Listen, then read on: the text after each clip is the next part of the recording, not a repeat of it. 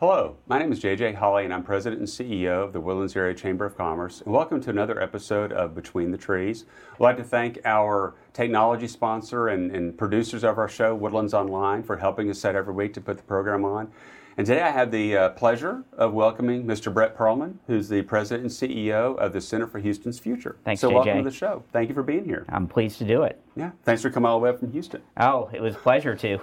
It's not so, it's a drive I enjoy making. That's so. right. Yeah, it's a nice area to come visit and hang out with us for a little while. Absolutely. So tell us a bit about yourself and how you came to be at the center. Well, I've been at the center now for 3 years. The center's actually been around for 20 years. We spun out of the Greater Houston Partnership in 2000, so this is our 20th anniversary as an organization. Wow. And we really started as an organization to develop leaders for Houston with the idea of training the next generation of leaders. And we've trained 1,200 leaders in the community over 20 years. And that was the vision of our founder, a guy named Gene Vaughn, who really saw that we needed more visionary leaders, people like George Mitchell, who had, built great communities like the Woodlands. And that is what has made Houston, and the whole region a success. And that's how the Center for Houston's Future was started. In the 20 years we've been around, we've expanded beyond that program, the Leadership Forum, which is our core program to do other things. We now do what we call strategic initiatives, and I'll talk a little bit about that hopefully today, which are kind of looking at the future of globally and then thinking locally. So that's kind of our bumper sticker.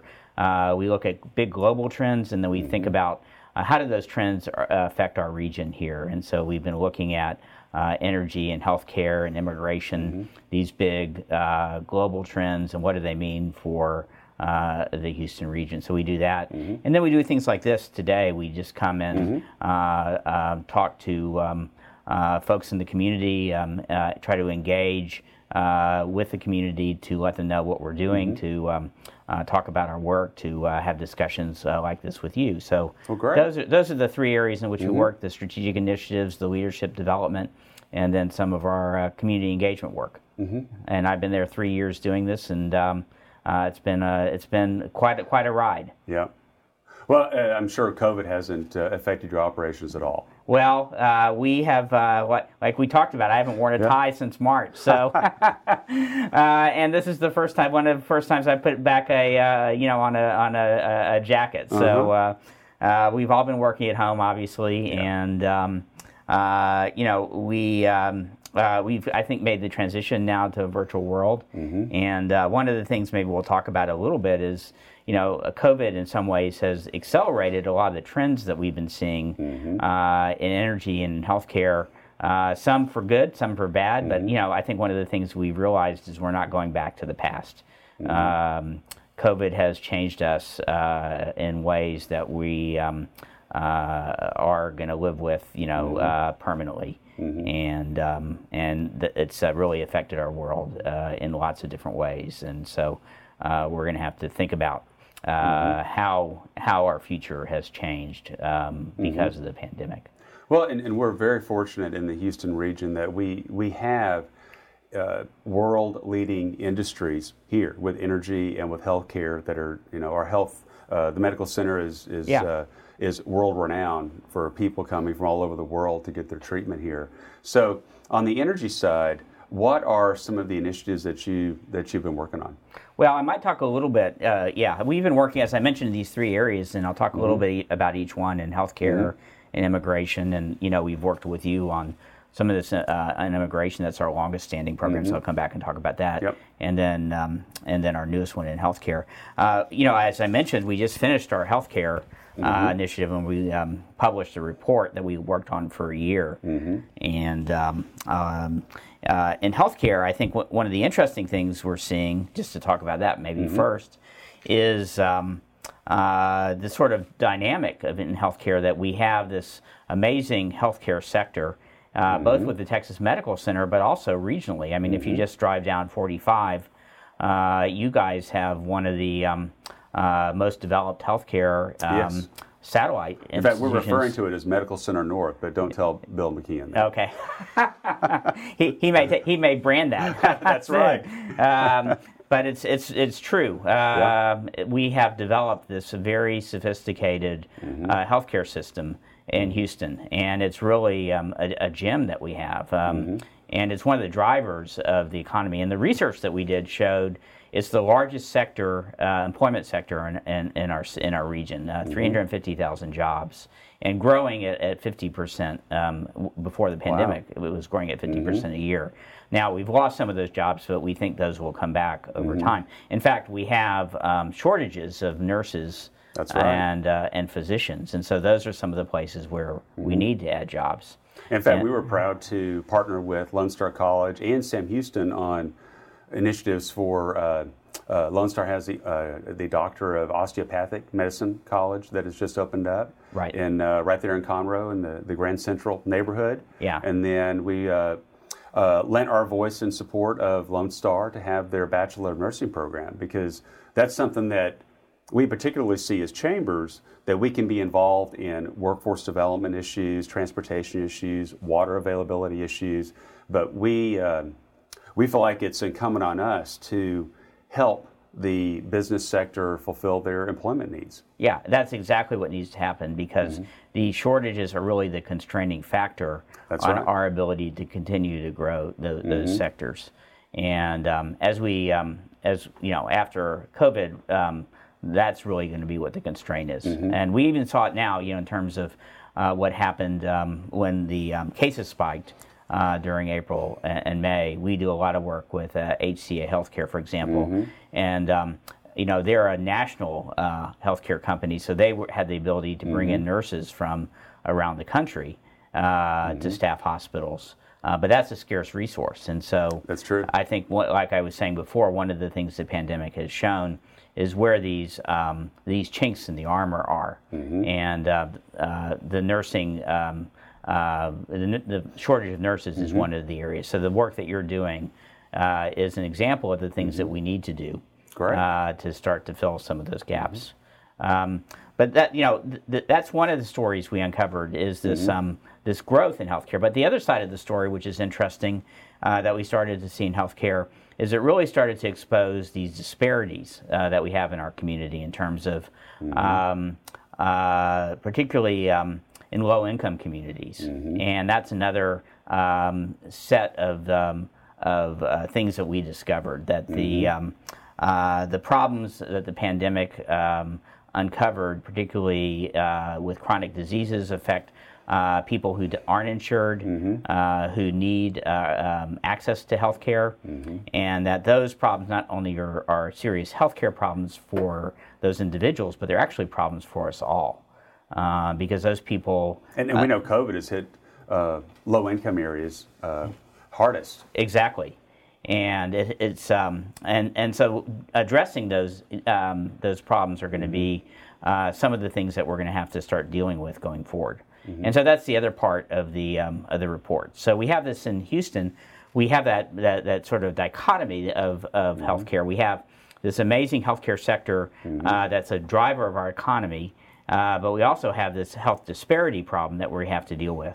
And that's sort of what our report pointed out, that we have to work on both sides of the issue to ensure that we're going to have a prosperous, healthy economy going forward for all of our citizens in the region. Are there any thoughts on solutions yet, or maybe it's too early to really go down that road on serving that low-income community? Well, I think, you know, some of the basics are certainly just extending access, and you can do that in lots of different ways. There's lots of new models for providing access. For example, University of Houston Medical College, which just opened, is working on a different model to provide health care.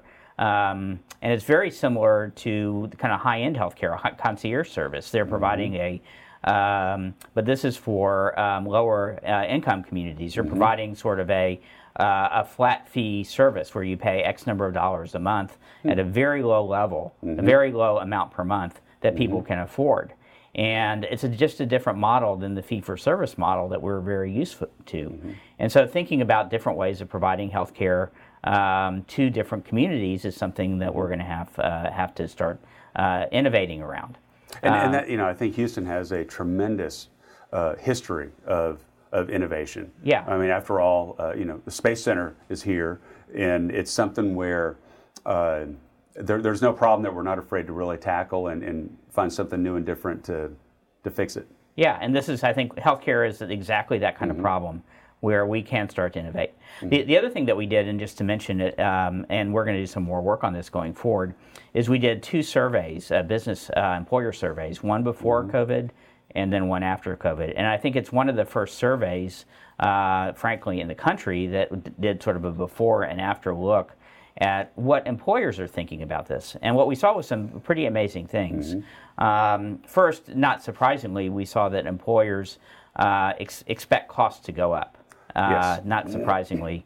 That's a major concern for our almost 1,500 member businesses, is that healthcare can be a really debilitating expense, and it forces you to make decisions on, do you keep employees, or how much do you supplement their health insurance? And it really makes it difficult sometimes whenever it goes up 12, 14% a year sometimes. Exactly, and that's exactly what we saw, that before the survey showed before COVID, I don't remember the exact numbers, they're actually in the study, but after the survey we did after showed that a significant increase in the number of employers that expected their costs to go up 10% or more, and so that's one of the findings.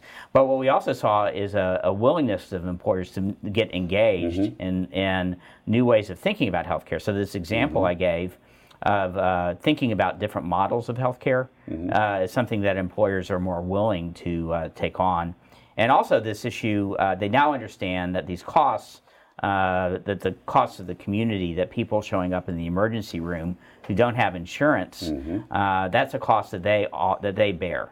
Yes. And so solving this problem of uninsured, uncompensated care, and that's the most expensive place to get care is in the ER. Exactly. And so these costs need to be dealt with. And I think what we've started to see from this employer survey is employers understand that they need to be engaged in this kind of discussion at a policy level to start solving this problem. We recently had a member organization called Sidecar, that they have a completely different approach to health insurance, where you can, and it's again technology based, because that's pervasive in everything that we do, but where you can, if you need an MRI, you can shop around. Right. And you can go to their website and you can call up, okay, here's all the MRIs and offerings in the Woodlands. Here's one for $1,300. Here's one for $150. And you can make an informed decision about where to go. And then Sidecar has an element where they have the average charge. So if you go someplace that charges you less than the average charge, they send you money. So it encourages you, number one, you're informed, because how many of us have gone into the doctor and we just don't know. We just want to get better. Yeah. We just don't know how much it's going to cost. But you can, if you have the advantage of knowing what you need, an MRI is a good example, then you can look around and you can price shop, and you know what equipment, what doctors, you can see reviews, and then you can pick and choose. Yeah. And you're not held to just going to one provider that the insurance company may have a relationship with. So it just opens the doors for you. Yeah, that's another thing that we did in the report, is we looked at these trends, and one of the trends you're pointing out is what we called the consumerization of healthcare, that we need to become much smarter consumers of healthcare, just like we become consumers of just about everything else that we buy. If you can research it, then you have a little more, you feel like you have a little more power in the decision making. Right. And I think healthcare has always been difficult because it's paid for by a third party, and it's complex, and it's something that when you show up in the emergency room, you're not thinking about the cost. That's right. So it's a difficult thing for consumers to understand. But I think we're getting better, just as your example of the MRI and this company that's doing it, which I hadn't heard of, so I want to learn more about, is a perfect example of how we might think about how consumers can manage their costs and have an incentive to do that. Because at the end of the day, It's really about providing people with that kind of incentive. So that's exactly the types of things that we highlighted in this report. That's great. And we think if we can do more of that in Houston and use technology as the core, then we can do what you were suggesting before, which is to create a new industry around exactly these sorts of things. And that's where I think what we're doing at TMCX and what we're doing up here in the Woodlands, what we're doing in Midtown with the ION, those are all places where we have these pockets of innovation. And that's where, frankly, we really see that as the next growth engine for the region. Yeah. So getting that right will add literally trillions of dollars to our economy over the next 15 years. Diversification. We all learned our lesson in the Houston region in the mid-'80s when we were so oil dependent. Yeah. And we love our oil industry. We want to support that industry, but we also need to diversify so that you can even out the peaks and valleys of a natural economic climate that just happens over time. Yes, and that's where we see, in healthcare in particular, what we see is a lot of the jobs that we're creating don't generate those, what we call multipliers, don't generate those high-value jobs that create other jobs. There are a lot of service jobs. Even doctors don't create those high multiplier jobs. But if you put a software engineer and bring that type of job into healthcare, you're starting to create this huge multiplier effect. And that's, if we can start to do that in that community, we'll start to see this explosion literally in GDP. And that's really what we're trying to, what we saw as the opportunity for, to accelerate the growth in our region in healthcare. And we talk about, we have some numbers, we ran some scenarios in the report that sort of helped to quantify that. So I'd commend some of your listeners and readers to look at the report on our website. That will kind of talk a little bit about how we might start to grow that part of the economy. And that's a good question. How would someone access this information that the center has compiled? Yeah, it's on our website, centerforhoustonsfuture.org. And very simple. You can just go there, download the report. We also had a really great webinar where we had 4 experts from around the community talk about these different issues that we've been talking about today. So really people who know what they're, who are in the industry know what they're talking about, kind of explain some of these issues in detail. So all that information is available on our website. And that's kind of that's our most recent report. Happy to talk a little bit about energy because we've been doing some exciting work there as well. That's exactly what I was thinking because, again, we're a world leader in that. And attended a Greater Houston Partnership event, I think it's about a year and a half ago now, where the chairman of GHP said, look, the people that are in this room, and there was 1,200 people in the room, said, look, we are a leader in energy, a worldwide leader, and if we want to stay the worldwide leader, we have to change. We have to adopt and adapt and manage those problems that are out there and fix those. So what have you guys been doing on that front? Yeah, well, we've, so what you're referring to is this speech that Bobby Tudor gave. That's right. And I think that got a lot of attention, not only in Houston, but almost globally. People said, wow, here's a guy who is knows what he's talking about, and here what he's saying that Houston isn't just about oil and gas; it's really about all kinds of energy. Interestingly enough, we had been doing work in that area for about 2 years before that, and so we had been plowing that ground by the time Bobby made that speech, and so a lot of the work that we have been doing hopefully influenced the direction in which he's headed. And so let me tell you a little bit about the work we've been doing there. We've held 2 conferences called the Houston Low Carbon Energy Summit. We just had our second one earlier in October. And this one focused on innovation. And so looking at innovation kind of in this the space of how do we take what we do well in Houston and transition it to this new world of thinking about what the energy sources of the future might be. Because we all know that the energy world has changed. It's changed in the past, and it's going to change in the future. And, that we can debate about the pace of change, but we know it's going to change, and we know the direction in which it's changing. It's changing towards lower carbon content. And so we need to and that doesn't mean no oil and gas. No, absolutely not. There are ways not. to still run your economy and get that efficiency of those BTUs in the oil and gas, but still reduce your carbon footprint. Yeah, the best way to think about this is we're really talking about emissions, not fuel. Exactly. So that's kind of the bumper sticker to the way to think about this. Because if you think about that, I'll give you an example of this. Some of the research that we've done, and we just released some research on these topics with the University of Houston that looked at 4 areas in which we think Houston can excel in a low-carbon economy, and they all build on things that we do today. In Houston. So that's, again, on our website. So and that's the good news. Yeah. Is that these are already initiatives that are underway, and COVID might just accelerate that. I think it's absolutely going to accelerate that. So let me give you an example of one of these areas. So you may not know, most people don't know, that Houston is the largest producer of hydrogen today. Now, why was hydrogen important?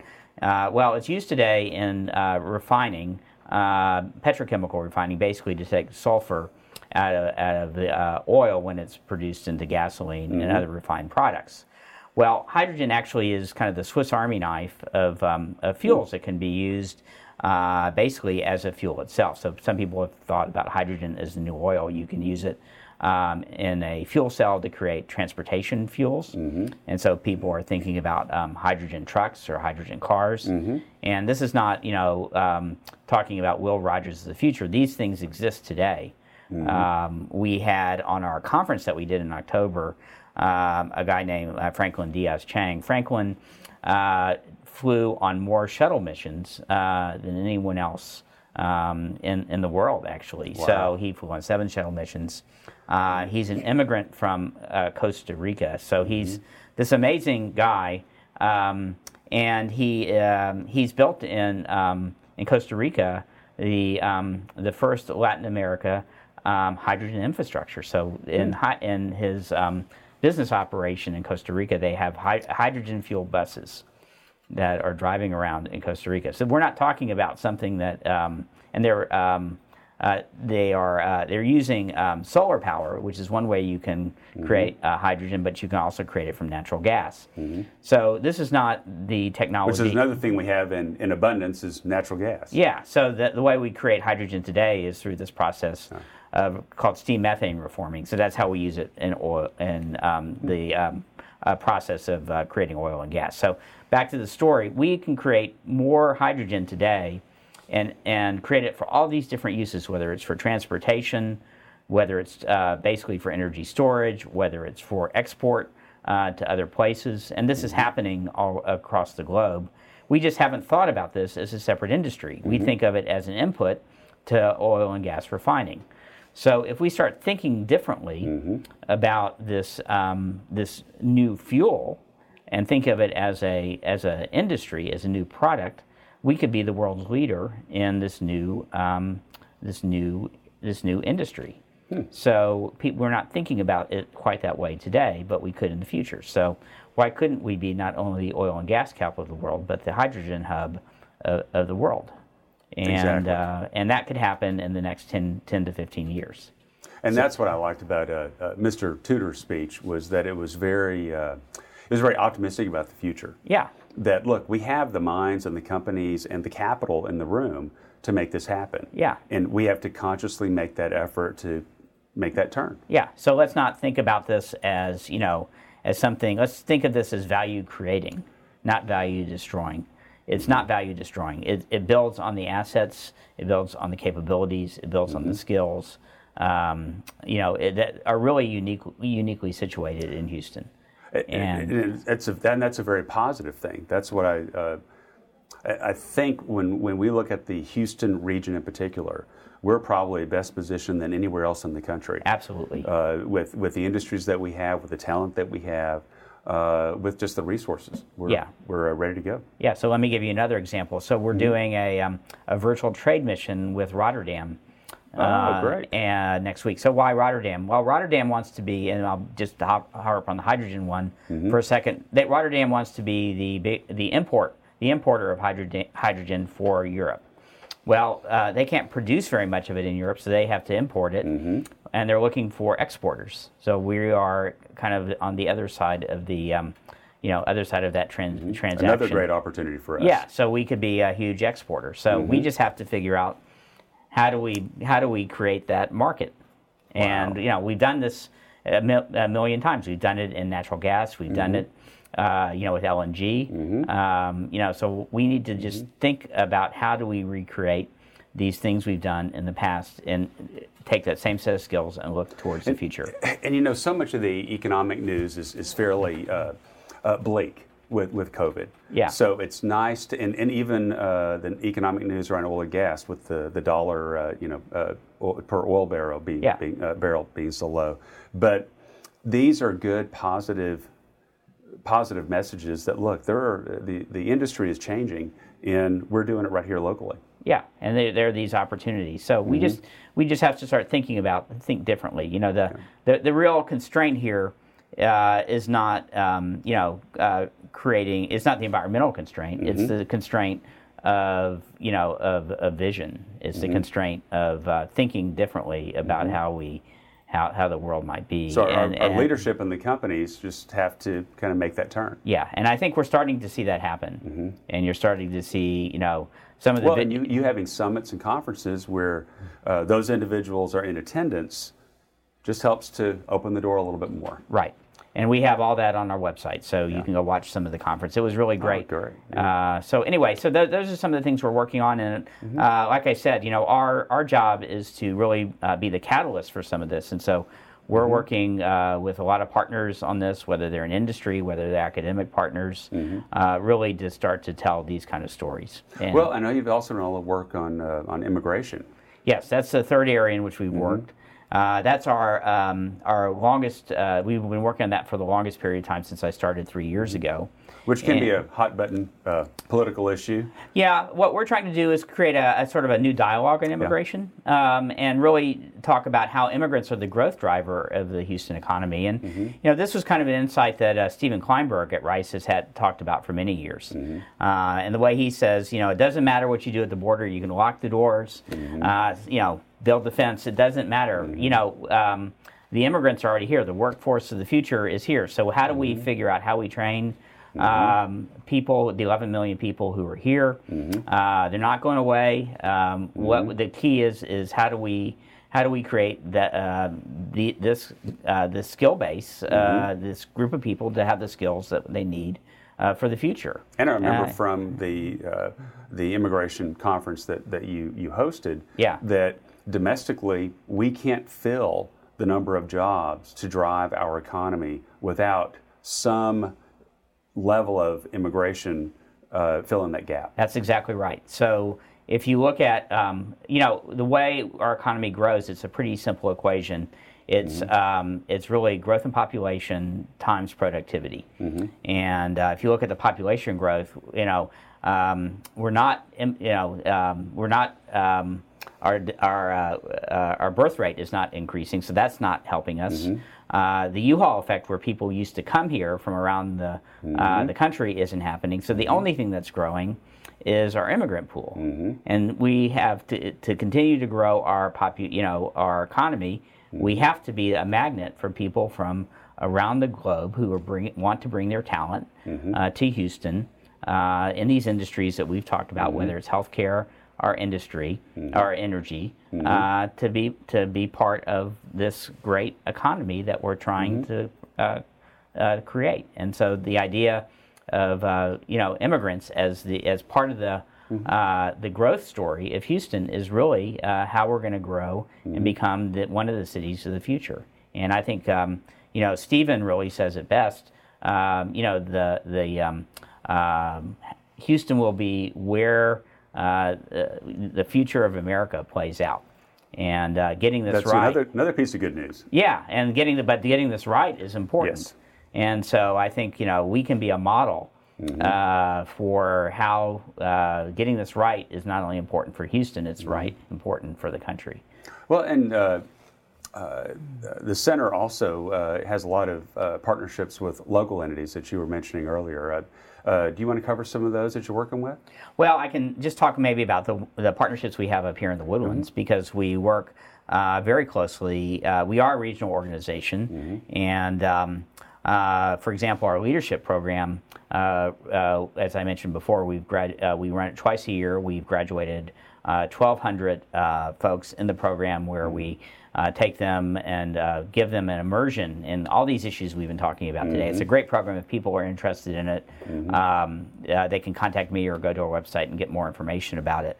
But we do one weekend in Galveston, and then we do one weekend in the Woodlands. Now, interestingly enough, we do it in the Tremont in Galveston, so something that Mr. Mitchell had, the vision to create in Galveston. Right. That's right. And then we do the second weekend up here in the Woodlands. And the idea is that we want to show that Houston really stretches from Galveston to the Woodlands. And so we do partner with you all in terms of that program. Yeah, thank you for that. And then obviously we work with the Woodlands Township, and who has been a big supporter, and Gil Staley has been a big supporter of ours, and we've come up and talked to his board a number of different times.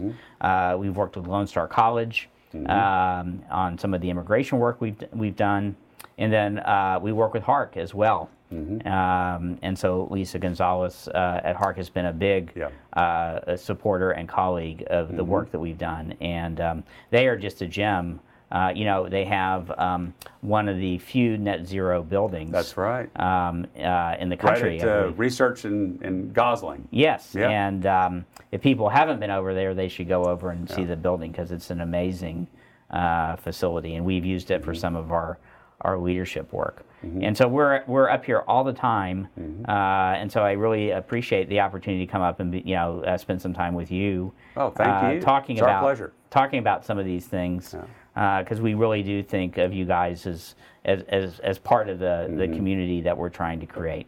And, well, the work that you're doing is just shining a light on so many things that take effort and take some focus, so that we can make sure that we make the right decisions and do the changes that we know we need to make, and how we can get those implemented as soon as possible. So thank you for the work that you do. Happy to do it. Anything else you want to cover before we close up? No, I think we did a pretty good tour of what we're working on. And that was a lot in just half an hour or so. Well, good. Well, we got it condensed really well. Good. Well, we're happy to come out and be part of whatever you guys are up to, and appreciate this opportunity, and just let us know where we can be helpful on things that you're involved in. Well, thank you, Brett, and you guys are doing great work down there. We appreciate healthcare, energy, immigration. Those are all crucial issues that we've got to get right in the Houston region. So thanks for your work on that. Thanks, JJ. All right. And thank you for joining us on another episode of Between the Trees. Again, we'd like to thank our production sponsor, Woodlands Online. And my name is JJ Hawley with the Woodlands Area Chamber of Commerce, and I hope you have a great day. Thank you.